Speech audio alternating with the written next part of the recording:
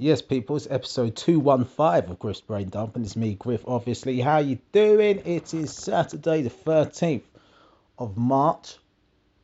Sorry, I was about to had a bit of trapped wind there. Didn't want to burp into the microphone. That'd be disgusting. How you all doing though? How you all doing? It's been a crazy week. It's been one of those social media watershed weeks, hasn't it? It's got the Meghan and Harry stuff. You got the Clapham Copper. You've got all this stuff going on. I don't know where to start, but let's start with me. Let's start with me first. How's my week been? It's been alright. It's been alright. It's actually really just been revolved around all the stuff that's happened on TV.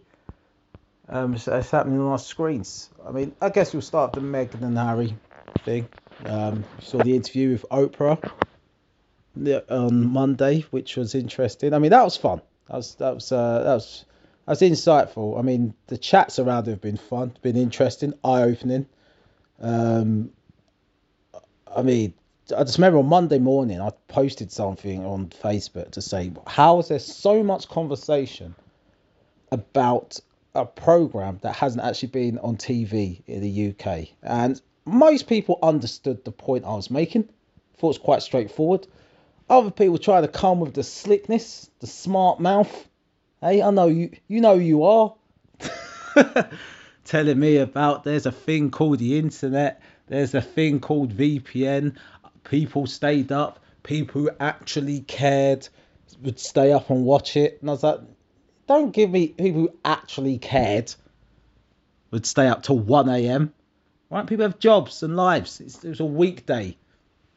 But also, my point was, yes, you watch it on a VPN, but it's illegal to watch it on a VPN to negate geolocation restrictions. For example, if something's only allowed to be showed in the US and you switch on your VPN, locate yourself in the US and then watch it, that's illegal. And it was funny to see on my post that a few people revealed that they didn't actually know that was illegal what they were doing.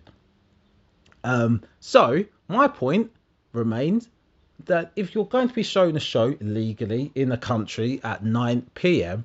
to discuss it at 7 a.m. before the general public have seen it, before you've had any legitimate access to seeing it, to be discussing its content, it's kind of prejudicial.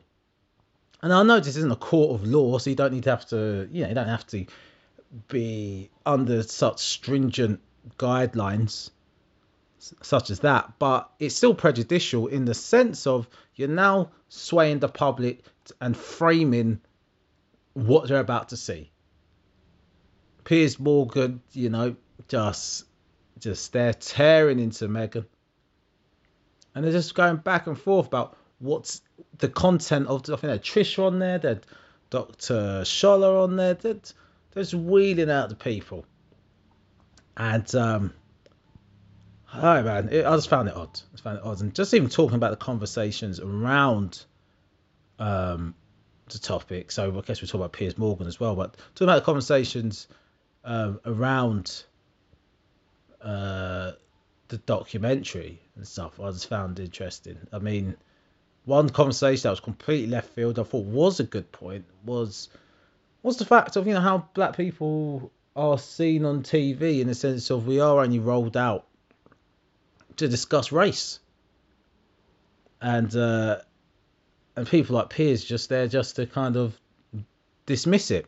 Now, I've been going back and forth with people this week about whether Piers Morgan himself, whether his behaviour towards Meghan has been racially motivated. Now, all I've said on this is I'm not sure if his behaviour is evidence of it being racially motivated. Right now, a lot of people hear that, but what are you talking about? How he's a racist? And I'm not saying he's not. I'm not saying that there's no chance that he is a racist. I don't know if he is. I'm saying his pursuit of Meghan, this kind of internal warfare he's got with Meghan, is all, for me, is more misogynistic. It's more driven by ego. He's He's annoyed that he got ghosted and lost potentially his contacts to the royal family. So now he can't write all of his little stories about them. I feel that's where that's come from, mainly. And then because the discussions about racism on Good Morning Britain are always centred around Meghan, they just end up becoming casualties in his mental warfare with her.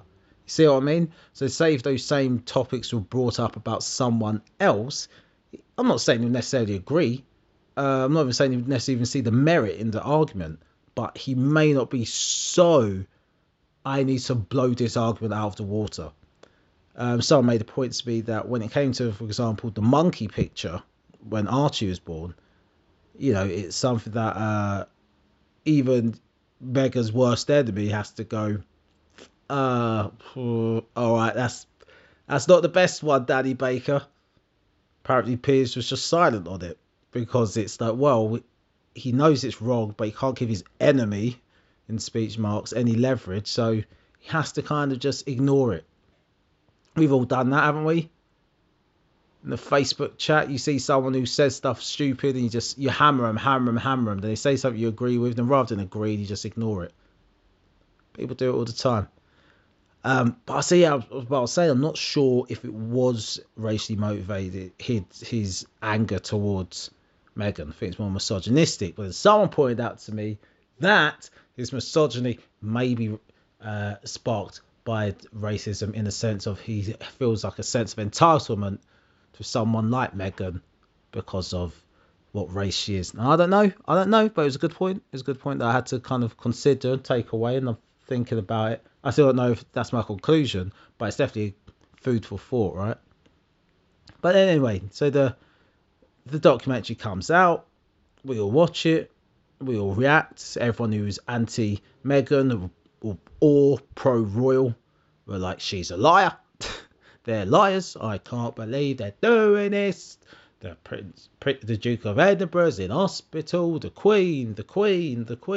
Oh, if you want to attack my Queen, you're attacking me. You want to attack my Queen, you're attacking my country. You attack my country, you're attacking me. Blah, blah, blah, blah, blah. You attack the royal family, you're attacking me.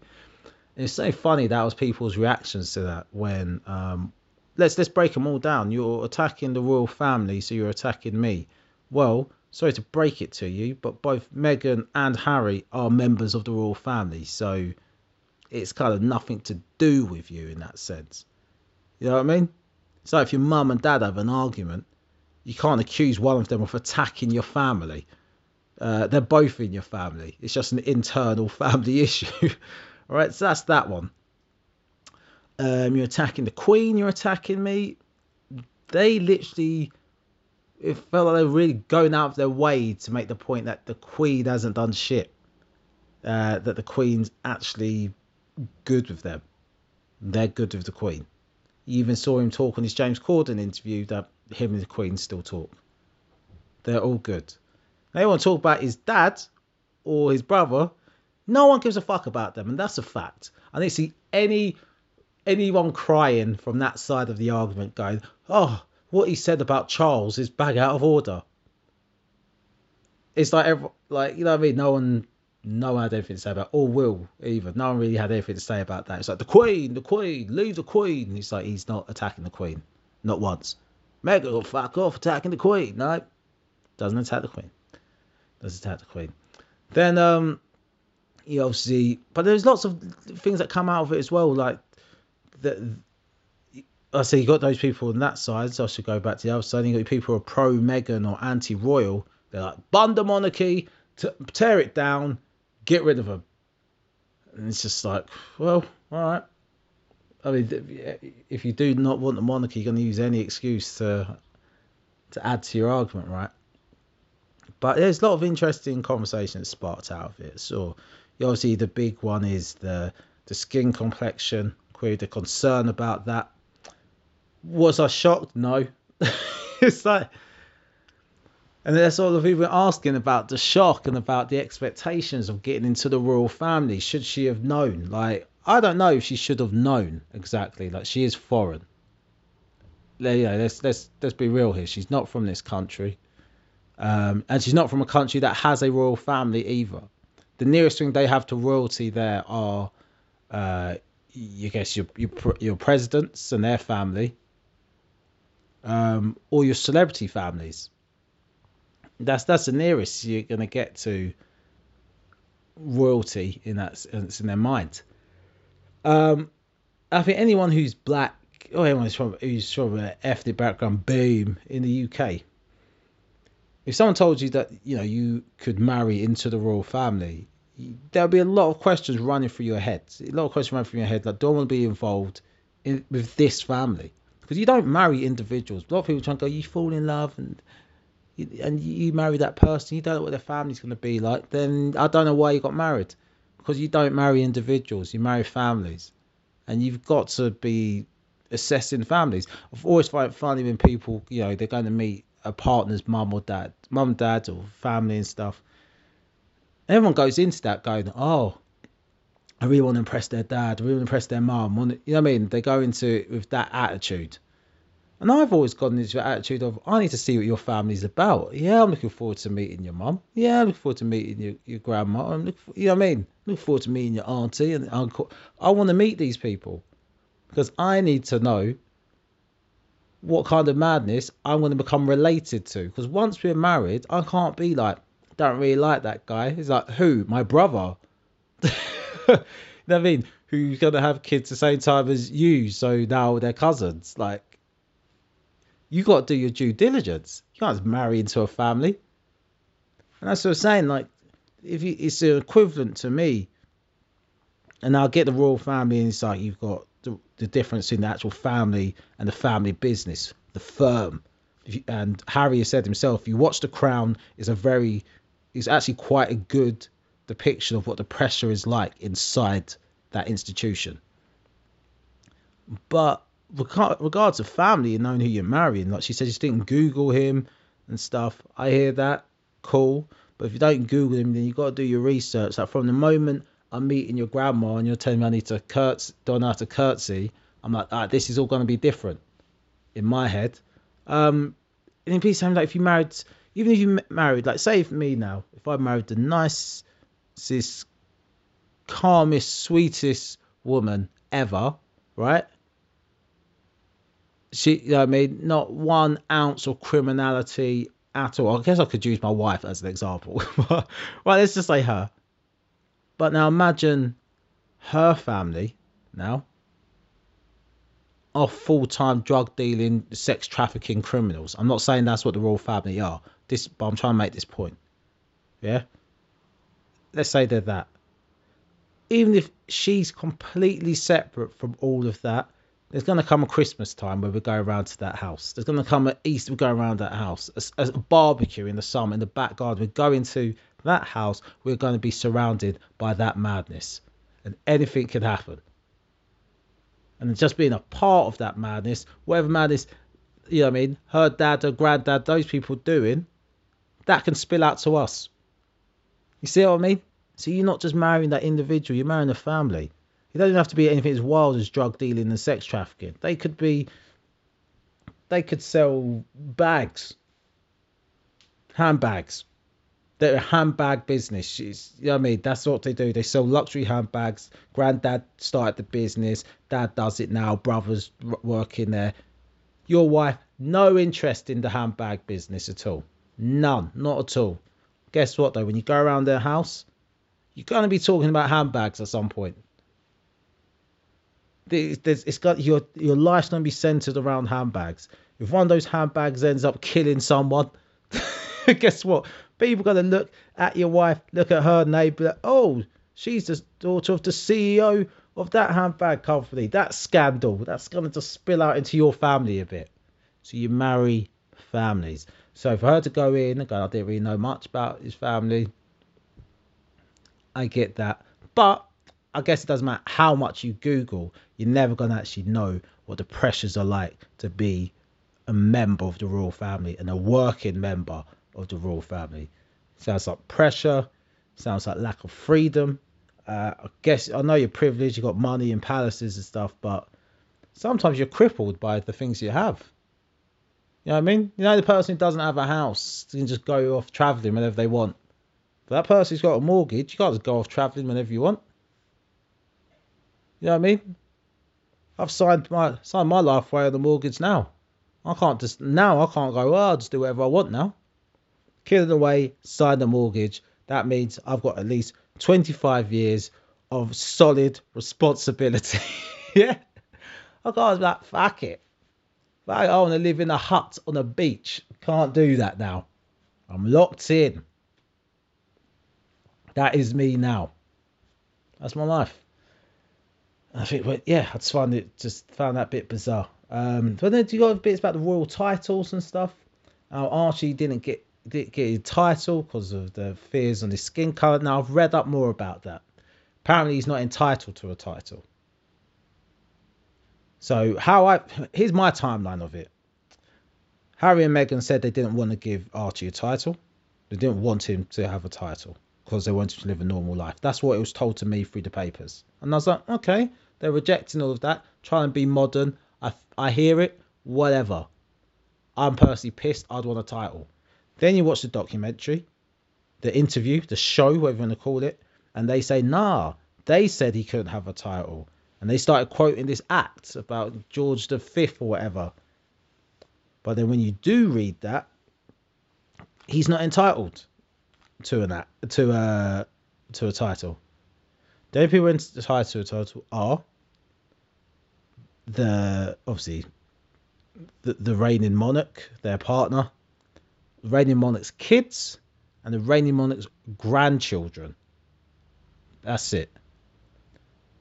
And then down the line of the heir, so Charles' kids, well, they're her grandkids, and then William is heir, direct heir. Therefore, his wife and his grandkids, his kids, all entitled to titles. HRH, His Royal Highness, Her Royal Highness, all that good stuff, right? So when the Queen goes and Charles becomes king, guess what? Archie's a grandchild of the reigning monarch. Then he would get a title. That's just how the rules go. So that little bit in the interview, I was like, Now I look back, I'm like, That's not quite true. Security as well. A lot of people have been throwing around the argument that if their security got taken, I bet Prince Andrew's still getting his security. Well, I read up about that.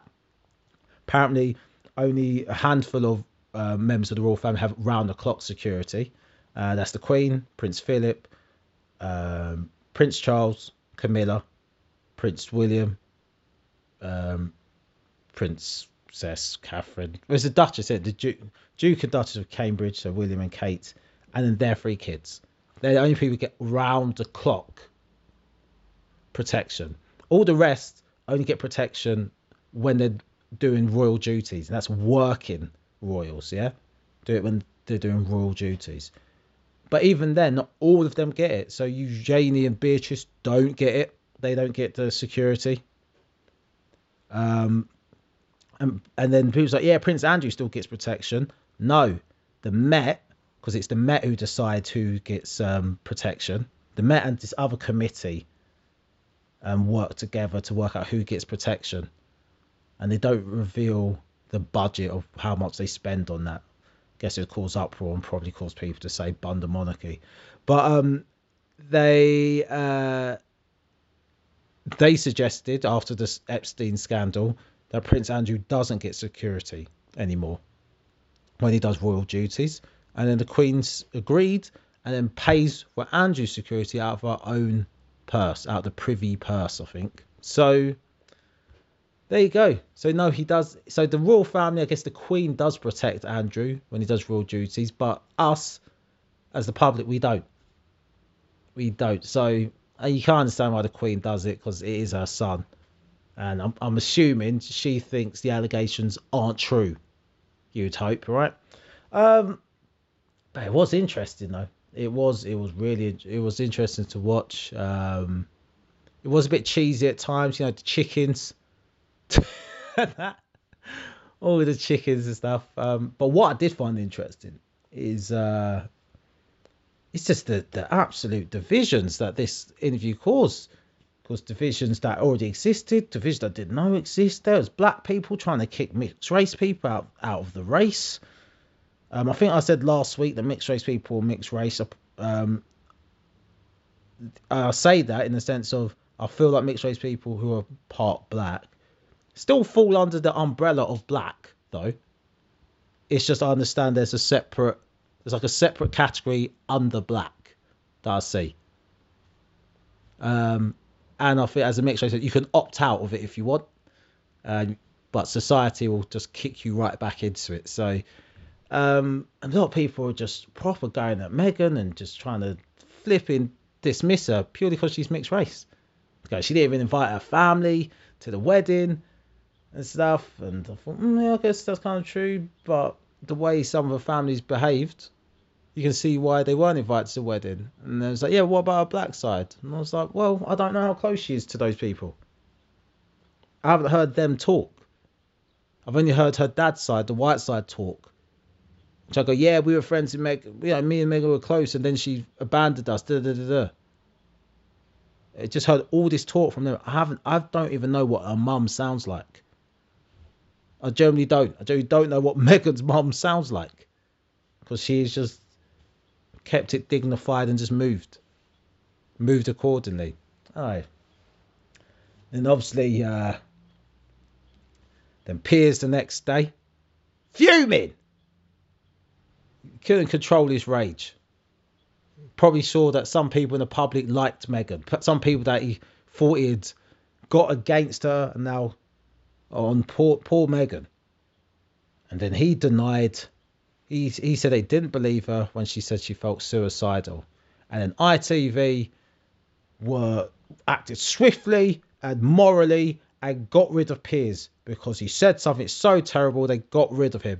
Wrong. That isn't what happened, is it? We know that isn't what happened. Because it's funny that Piers has said things that people have deemed racist. So he's deemed misogynistic, sexist. Nothing to do with Meghan here, but transphobic. I've seen him eviscerate people on the show who are trans. And those things may have got complaints from the public, but ITV didn't care because it got the views. Good Morning Britain, they send out those little clips, they go viral. Everyone wants to see Piers get mad or getting someone mad. You know, we're all like, Piers is an arsehole, look at him, look at the way he's talking to Dr. Scholler, what an arsehole. But then we loved it when he was doing that to Rudy Giuliani, and Rudy Giuliani was frothing at the mouth. Thought it was hilarious. Again, when he's shouting down someone else, and they're talking about their discrimination, their life experiences, like, oh, Piers, he's an arsehole. But then when he's got Matt Hancock there on the ropes, bumbling, we're like, yeah, go on, Piers. So it's I mean, he's not a journalist. I've been saying this in other groups. He's a populist. He's a guy who just goes with the popular opinion, and whatever can advance his career furthest, he'll pick that opinion. He works out what the public kind of mood is, and he just goes with the popular opinion. And I think where he failed is his blind spot was Meghan. And so when it comes to the mental health thing, when he says he doesn't believe that she's suicidal, ITV had a fucking nightmare here. Sorry, I swore. They had a nightmare here because they had 40,000 complaints, including one from Meghan, from what I've heard. And they just released their mental health campaign. So this is a PR nightmare. This is dreadful for ITV from a PR perspective. So what they've said, oi, Piers, just apologise sincerely. And because, you know, it looks messy for us. If you just apologise sincerely about the mental health comment, that's all. You don't have to say you like Meghan, just apologise sincerely about the mental health comment, about denying you felt she was suicidal, and we won't have to sack you. And Piers is there going, sack me? Yeah, he's sacking me. I'm Piers Morgan. I'm the person who brings people to this show. Yeah, I present the show, Susanna Reid, but who cares? Yeah, Darren and his mates fancy her, but doesn't matter. I don't need to watch the show to see that. People watch the show to hear Piers mouthing off and Susanna sat next to him, rolling her eyes. Completely lost her voice next to this guy. And he went, nah. He just went, nah. Forget the job. I'm gone. And I knew immediately when he quit, I knew he was going to be on the free speech brigade. I knew he was going to be do all that. It was my right for free speech. They're trying to stop my free speech. And it was so predictable. It played out exactly like that. And he was done. Gone. But he'll be fine. He'll be fine. But he left us on the internet all arguing about Piers Morgan. I'm telling you, he'll be fine. Now he's handwritten a letter, making him look even more deranged. It's nuts. It's nuts, man. But yeah, his pursuit of Meghan is just crazy for me. It was crazy. And I guess his attitude of feeling so scorned that he had to try and destroy this woman's reputation leads to, I guess, male attitudes, I guess. And talking about male attitudes, you saw the Sarah Everard, sorry, is her name. And obviously she was murdered and abducted by who they think is the PC Wayne Couzens. So that story, the way that was covered, was mad. Again, loads of layers to peel back on this story. What do you want to talk about? Do you want to talk about the coverage, how they kept on mentioning the common? She walked across the common. She walked across the common. It was dark. She walked across the common. It was dark. Right. Now, I see, like, I try to see all sides of an argument at all times. I try to be like Mr. Manhattan. Yeah? I'll tell you like Mr. Manhattan from Watchmen. I'm trying to be in the past and the future and the present at the same time. On this side and that side of the argument, I'll try to hold all these things in my head in one go. And depending on who I'm talking to, I'll fire out probably the opposite side. Now, when it comes to women being out at night on their own, right? I simultaneously get the point of women should be allowed to do these things without feeling endangered. A woman should be able to walk across a dark park at night to get home if it's the quickest way. I fully get that. And I also get that the world is full of nutcases and you've got to do the most to protect yourself. The same way that people shouldn't just walk into your house and take things, but because of that, that doesn't mean you should remove your front door. You should have a front door with a lock on it. You shouldn't just leave your door open. Say we have a security code on your mobile phone. Passwords. You try to stay safe, right? No one should be driving or driving recklessly, but you've put on a seatbelt and you know what I mean? So you've got all these things. So I hear that side as well. I don't think they're different sides of the argument. I think they're on the same. It's progress. You're on the same line. On the same line that while we haven't got a world that's completely safe, women and everyone should do things to protect themselves while the world isn't completely safe, while we try to make the world safer. Now, saying all of this and that, I think this is why this story pops so much, is yeah, she walked across the park at night, but guess what? The attack never happened in the park. So to keep on bringing up the park in all the coverage, she walked across Clapham Common, feeds into that narrative of that a lot of people have, men and women, that, well, she shouldn't have been out when it was dark. It's like, she shouldn't have been out when it was late. It's like, it wasn't late, it was 9 p.m. Was it dark? Yes, but she was on a main road. So you say women shouldn't be out on the main road at 9 p.m. because that's when it happened. You know what I mean? And it's like, oh, well, you know, you can tell this man's dodgy and that man's dodgy. You can't tell which men are dodgy. But especially if someone's a police officer, you probably think, oh, I could trust this guy, given the context. So I find that strange. And I see a lot of men getting upset about things and that, because obviously then you had that Baroness say about the 6 p.m. curfew for men. And people have taken that literally. Don't know how. When I first heard it, I didn't know the context of it, right? And even then, my brain went, well, no. it can't be a real policy. So let me read up on this. Read up on it, instantly understood what was going on. It was just needs a bit of time, just a little read around the internet, see what people's views are on it.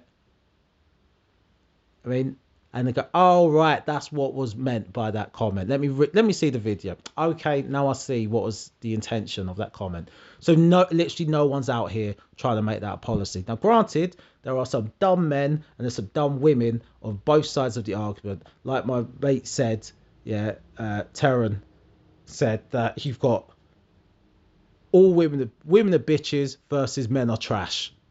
Yeah, those are your two sides of the argument when it comes to gender things about feminism. Women are bitches, men are trash.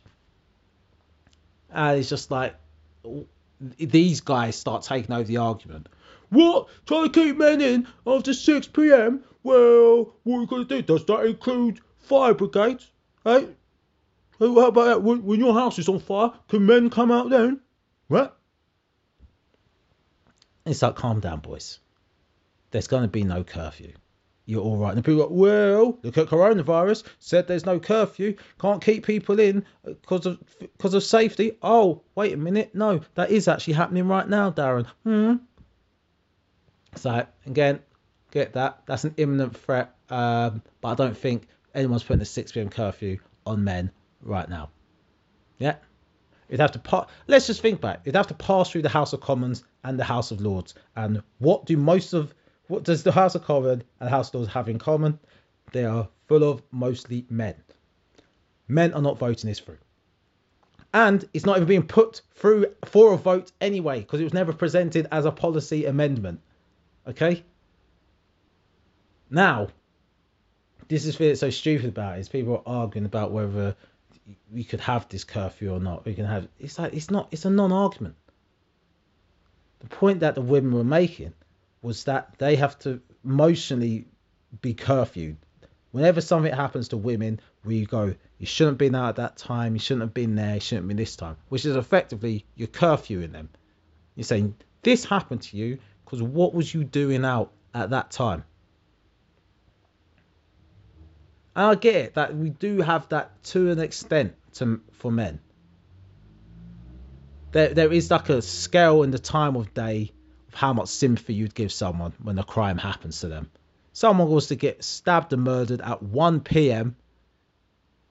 in a high street. People are like, Jesus, that is tragic. If someone was to get stabbed at 1 a.m. in the forest, we'd be like, well, I mean, what's he doing in the forest? But it's just like that. It's that balance of what I was saying earlier of knowing that the world isn't great and isn't perfect, but also we can't just be resigned to the fact that weird shit like that happens. We've got to try to stop it, right? You can't shrug your shoulders. Women get murdered at 9 p.m. in Clapham, whatever. It's just what happened. No, 9 p.m. No. And yeah, the arguments just went back and forth on my bloody Facebook this morning. I said it's just not a literal bloody policy, guys. Chill out. Yeah, it's all a bit nuts, me. How people have taken it in. It's like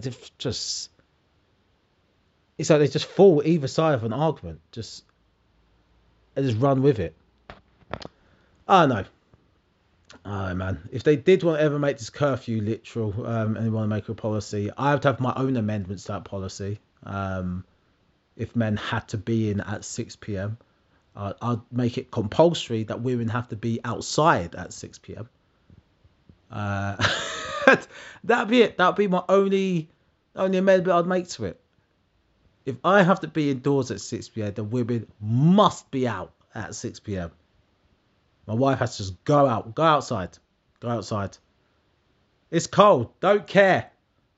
Enjoy the man-free zone outside. The woman-free zone is warm. Nah, I'm messing. I've been stupid. It's not going to be a real policy, is it? But if it was, like I said, get that policy rolling on a Tuesday, Wednesday, and Thursday for European football. 6 p.m. Don't come back till 10:30. Yeah, after 10:30, then it's optional. You're allowed to be in if you want. Men still aren't allowed out, but you're allowed to be in if you want.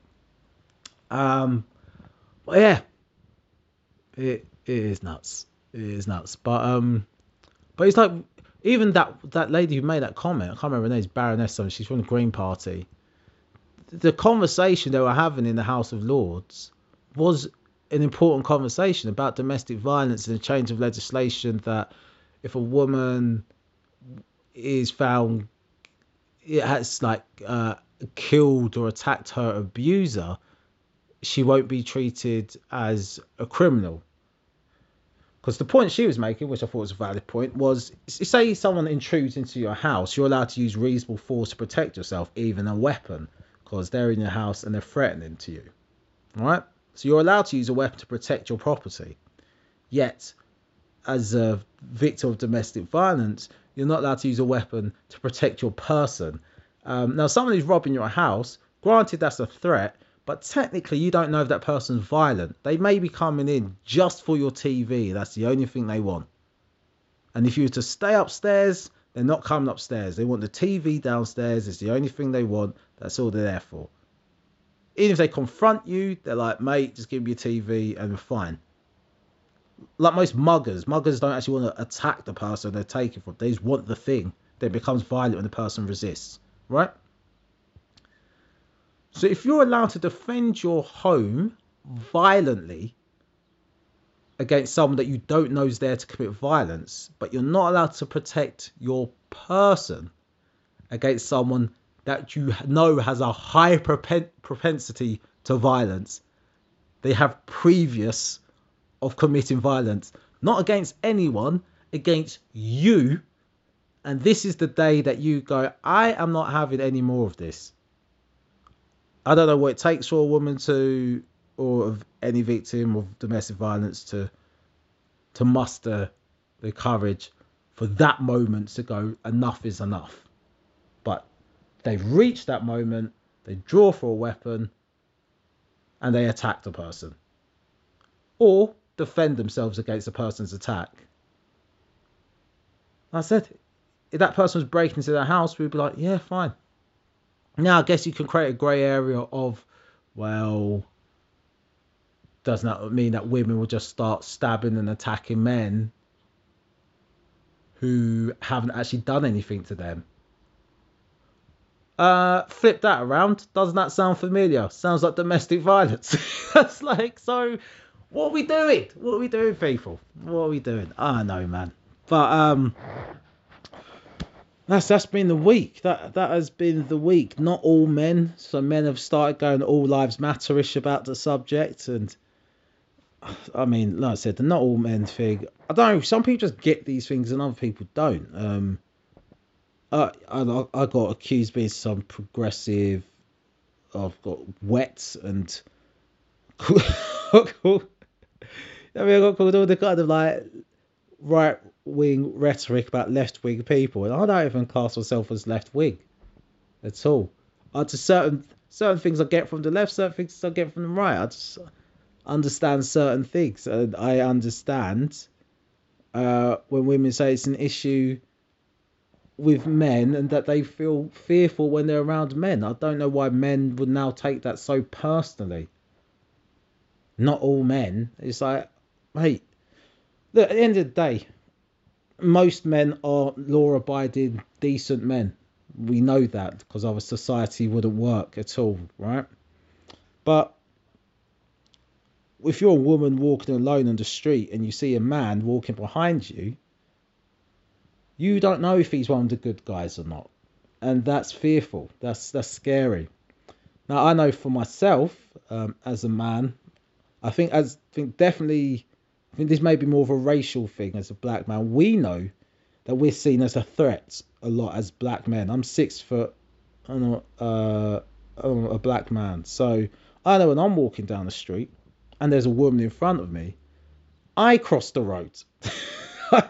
I cross the road because I don't want to be seen as a danger to them. And granted, although that's what women do to protect themselves, and theirs is based out of fear, for their life. I'm not going to make out I'm being some kind of chivalrous, noble man by crossing the road because I want her to feel better. No, it's all selfish for me. I do not want to be seen as a bloody criminal. So I don't want to be seen as a potential suspect. I don't even want to see anyone see me walk down the same street, especially if the woman's white. She turns right, she's walking down my street. I'm like, oh, Jesus Christ. Please just turn into a house. Please turn into a house. I don't want you in front of me. I want to cross the road, double my speed, and then cross back across the road. And you're going to see that I zigzagged around you. And I'm just trying to get past you. And you're going to be in your head going, oh my God, why is he walking so quickly? And it's mad. We're both walking down the street going, hope he doesn't attack me. And I'm walking down the street going, hope she doesn't think I'm going to attack her. Nuts. So we live in a world where we're all fearful of each other. I see some men try to present the statistics that actually it's men who are more likely to be victims of violent crimes at night. 4 or 5 times more likely, apparently, to the statistics. Which is cool, but it's at the hand of men. So you could argue that you should actually put this curfew in place to protect us men, right?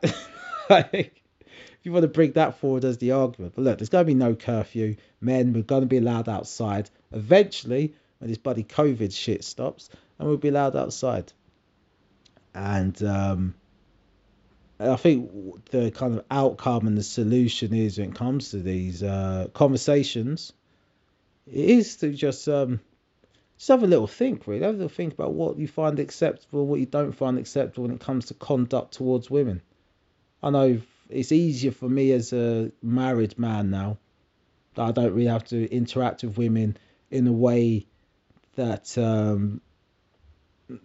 that could be grey or ambiguous in terms of sexual harassment. When you're a single man, you definitely end up walking in the grey area way more, because obviously you're trying to approach women that you don't actually know, trying to get their attention, and if it's unwarranted and unwanted, you're in the realms of sexual harassment. It's just that simple. So a lot of guys I've seen a few guys online getting quite upset about that. There's like, how can I approach a woman? I don't want to be sexually harassing her, but how do I approach her? And a lot of it is just to do with just context, isn't it? Always to do with context. The time you're meeting, the time you're talking to someone, where, when, how, why, who, all these things matter.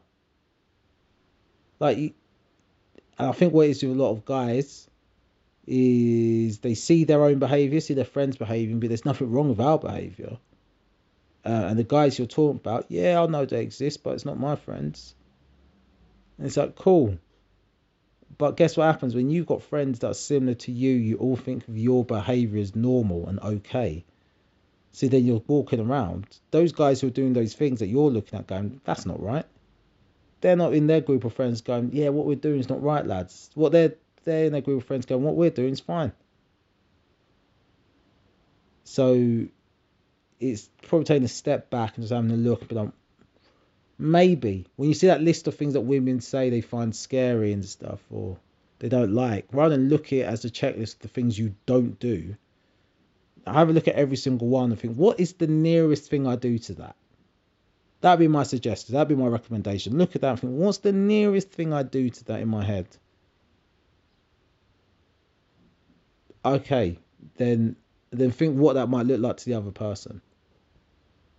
Like being persistent, for example. As a guy, we're wired to have to. Well, not wired. We're trained. We're cultured to learn how to deal with rejection, overcome it, and go again. Because you have to be. That's how you find a partner. You talk to a girl, she's like, ugh. You're like, all right, next one. You talk to her, she's like, ugh. So why are you saying ugh for? Then you try to break her down. And the thing is, it's like, you just never know when you're actually sexually harassing someone, because if you're there trying to pester her and break it down, and she's literally in her head going, oh my God, this guy won't leave me alone, I don't know what's going to happen now, you're not to know. but I feel like you should always just approach in a way that allows her to know, hey, you can say you're not interested at all. Like, it's totally cool. I'm not that guy. Even if that's your line. Hey, I saw you from across the room. Can I talk to you? And go, oh, and seriously, if you don't want to talk to me at all, that's totally fine as well. Just thought you were nice, wanted to pay you a compliment, and but I understand if you just want to have your night not talking to me. Now, if you just said something like that, some girls will say you're moist, but listen, don't talk to those girls because they will get you in trouble, right? A nice woman will hear that and be like, oh, this guy's, if she finds you attractive, she's like, oh, this guy seems sweet. Yeah, hi, how you doing? If she don't find you attractive, she shouldn't really be that rude to you. She'd be like, oh, no thanks. And if she's rude to you, then suck it up. As long as they suck up. She shouldn't be, but just suck it up. Anyway, I think that's enough rambling about what's been going on in the week and stuff. Where are we? 45 minutes in. Jesus. Need to go and collect some stuff from the shops. Right, let's go to Dear Deirdre. Dear Deirdre. Oh, Bun Royal Mail, yeah, because they said they tried to deliver something and they haven't. They haven't slipped a little thing through the post. Been in all day, yeah, and haven't seen it. Haven't seen it come through the post at all. Liars. Anyway, Dear Deirdre, boyfriend slept with my best mate and I suspect they're still seeing each other. Me too. Dear Deirdre, I think my boyfriend is playing me off against my best friend and I don't know what to do. I am 27, he is 23. Jesus! That age gap is big when you're 23. We have had an on-off relationship for more than a year. During one of our breaks, he slept with my best friend who is 24. I was hurt. It felt like she had broken the girl code she had. But I didn't say anything because I didn't think I had the right to, as we had broken up. Nah, you did. They started seeing each other and she would tell me that I kept coming up in their chats and causing arguments. I know it's wrong, but that secretly pleased me because I was still in love with him. Then, just before the lockdown, he saw me in a pub and came over for a chat. It was clear he still liked me and we flirted and shared some private jokes. That led to a massive row between them and they split up. She told me he was all mine if I wanted him. Since then, she and I hardly speak and I have been in a proper relationship with him again. As I live alone, he is now my support bubble and we spend a lot of time together. The problem is, I know he's still in contact with her. It's obvious from their social media pages, as she keeps blocking him, then refriending him. I suspect they have started things up again. They both deny it. Yesterday evening, he was at my flat when he got a text. We've been having a laugh, and he had even had sex.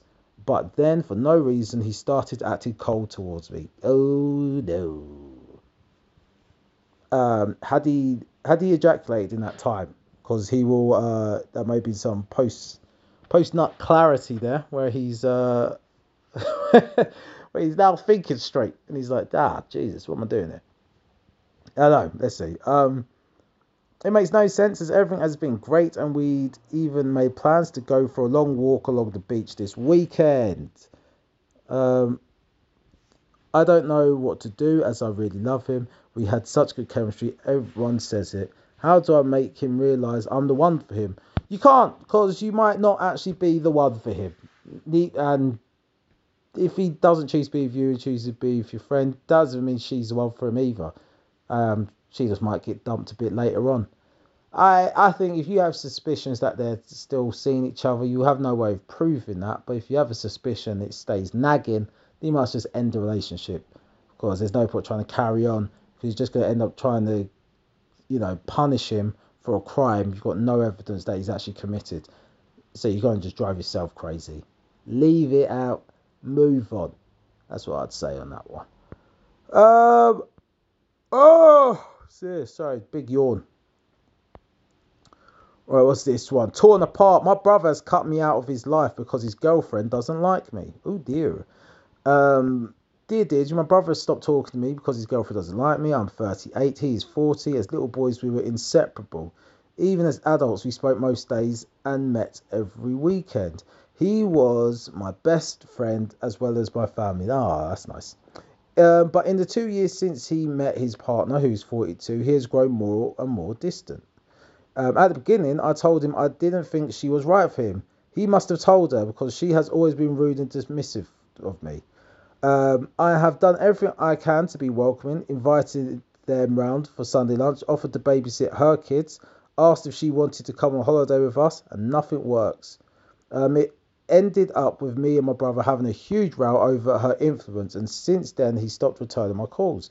Now she has been offered a job abroad and has asked my brother to go with her. I worry I will never see him and won't have any relationship at all. He can't see how controlling she is. She has split up my family and I hate her for it. Is this Will? Is this Prince Will? Who is this? No, I'm messing. But listen, what you need to do is you make amends with your brother and say, I don't argue with you, don't want to lose you as a brother. Just set aside the ego because you're not losing anything. He's gonna stay with her, yeah. So set aside the ego. Go, look, don't lose you as a brother. I don't want to fall out.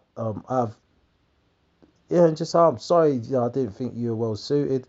Because it doesn't even matter what I think. You two are still together now. That's all that matters. And then just say, look, still want to talk to you, mate. Because it doesn't matter if she's controlling or not, mate. There's nothing you can do about it. He's a grown man, so you just got to let him make that mistake. Well, it might not be a mistake. They might live happily ever after. Yeah, you don't want to be involved in any way, shape, or form of them splitting up because he'll just resent you for it forever. So don't do it. Jesus, I'm getting the yawns. Oh, God. That's good podding. Under threat, I fear work lover will ditch me for sex with younger girl who wants to bed him. Ooh. Dear Deirdre, a gorgeous young love rival is threatening my secret workplace relationship. I am a woman of 50. Ooh. PA at a plumbing firm and have been seeing a colleague who is 20 years younger than me for 3 years. Kinky. We agreed to keep things low-key because of our age gap, and that was fine at first, but time has passed and he still won't tell anyone. We are otherwise very happy and have a great sex life. Recently, a woman of 28 joined the company. She openly declares that my boyfriend is gorgeous and even told everyone I would bed him. He shrugs it off and has shown no interest in her, but it makes me doubt his feelings for me. Why? He's literally shown no interest to her. What else can he do? Why won't he tell anyone about us? Is he ashamed of me? Yes. Yes, he is. Okay? Especially if he's a good-looking boy and he's said absolute nonsense about you to the lads down the pub. No. No, I don't know why he's not saying anything. Have you actually asked him why he's not saying anything? I've been in situations with women where they have really been adamant about, I'm not bae, I don't want to really talk, I don't want people to know about us and blah blah blah blah. And how it's always ended up is some other woman coming into the scene. And not anything necessarily happening with me and this other woman, but it's now the manifestation of this. No one has any reason to think they can't approach me because you and I are a secret. So now women approach me with you there in the room, with your friends there who know about us, but I'm not allowed to tell anyone. And now it's just like, oh, well, what did you do to stop this, Darren? It's like, I shouldn't really have to do anything. The only thing I could do to stop this is to tell her, yeah, I'm with someone. Sorry, so not interested. Now, I guess I could just tell her I'm not interested for whatever reason, but that doesn't really make sense, does it? If she thinks I'm single and I've spoke to her before me and you ever got together. See what I mean? So maybe that's the issue here. Is the fact that why you went along with it being a secret before. And that this is how it manifests. So you just got to tell him, look, we've got to go public or it's over. Do that, see how that works. Yeah, see how it works. Right, I think that's the end of the pod. I've been talking for bloody ages. Didn't expect to do such a long pod. Almost an hour. of chatting. So yeah, that's it. That's the end of the pod. But next week I will be a homeowner if everything goes to plan. I mean, they've got my money now. We've exchanged, so just have to complete, and then that will be my life for the next few weeks. So yeah, it's gonna get really stressful. Really stressful. It's gonna be great. All right, people, that's the end of the pod. So if there's anything else I wanted to cover, talk about, there probably was, but I forgot about it. Anyway, peace.